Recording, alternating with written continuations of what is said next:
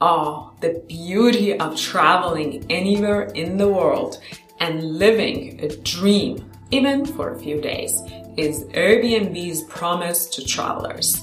It also allows anyone to earn passive income from the extra room in their house or the entire house by renting it to others through its platform. But those dreams haven't yet made the company's investors any money.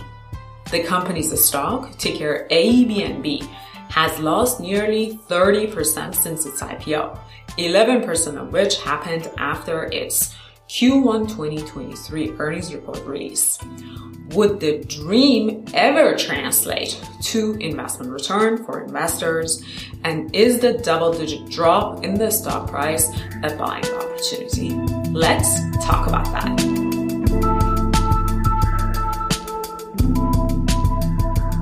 I'm Hoda Mer, founder and CEO of StockGuard, and on this channel I share detailed investment analysis and interesting investment stories.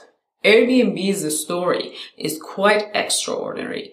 It is typically known as the world's largest hotel and accommodation company that owns or runs no actual buildings.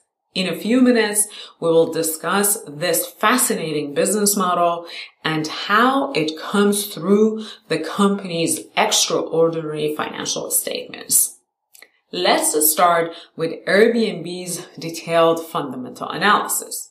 As usual, we'll discuss how the company makes money and its top and bottom line trends. We explore noteworthy changes in the top and bottom lines, assess the company's balance sheet strength, and discuss its ability to generate cash to reinvest in its future. We will wrap up with the current valuation and the feasibility of the company growing into its current valuation. Let's start with Airbnb's fundamental analysis. Airbnb started as a way to rent your extra room to others for a few nights and grew into a travel industry disruptors, eating into the hotel chain's market share. It's so much easier to rent out an entire house for you and your family instead of cramping into an expensive hotel room. In Airbnb's properties, you can take your lovable giant pooch and your kids can run around while you can make a 5-course meal all from the comfort of a professionally designed and well-kept house in a new city or a country. At least that's what my family does when we travel and stay at an Airbnb. Airbnb makes money by charging people like us a booking fee when they reserve a home through its platforms. Later, the company launched a way for locals to offer tours and experiences to travelers and added a new source of booking fees. In Q1 2023, the company generated $1.8 billion in fees, up by 24%, excluding the impact of currency exchange rates. Customers booked 19% more nights and experiences this quarter compared to Q1 2022. The company is rapidly growing across all regions, including China, the EU, and Latin America, with Brazil and Germany being two of the fastest growing markets. What about the bottom line? Airbnb turned a positive net income this quarter thanks to higher interest income on its $8.2 billion in cash and cash equivalents. However, its operational loss was negative $5 million, the same as what it was in Q1 2022. There lies the first red alert. Why did the company lose the same amount of money if its revenue grew by 24% compared to a year ago? Let's investigate that. If we dig into the profit and loss statement, you'll notice some costs, such as product development and operations and support, are up, but nothing comes close to a $105 million increase in sales and marketing. In other words, the revenue was up by $309 million in exchange for $105 million in incremental sales and marketing. Most of the increase are due to good old advertising campaigns. Let's have that in mind as a risk. To grow, Airbnb has to keep piling up on digital marketing. Even though the core operations are unprofitable, Airbnb has a unique competitive advantage in its business model that we should discuss and consider. You may have heard or read this statement that the world's biggest travel company doesn't own any property, referring to Airbnb. Indeed, if you compare Airbnb with the list of lodging stocks by typing lodging in the search bar on a stocker's website, you'll see lodging stocks, and the biggest one on the list is Marriott, ticker MAR, with $54 billion in market cap, compared to Airbnb's $60 to $70 billion market cap. So you can easily see such a unique business model's advantage in Airbnb's financial figures. The company generates an impressive free cash flow. In Q1 2023, it generated $1.6 billion in free cash flow, up from $1.2 billion. This is extraordinary. Airbnb made $1.8 billion in revenue and then $1.6 billion in free cash flow. That's almost an 87% free cash flow to revenue ratio. Of course, if you dig into the company's cash flow statement, this is mostly because the company received nearly $1 billion in cash, which is not recognized as revenue this quarter.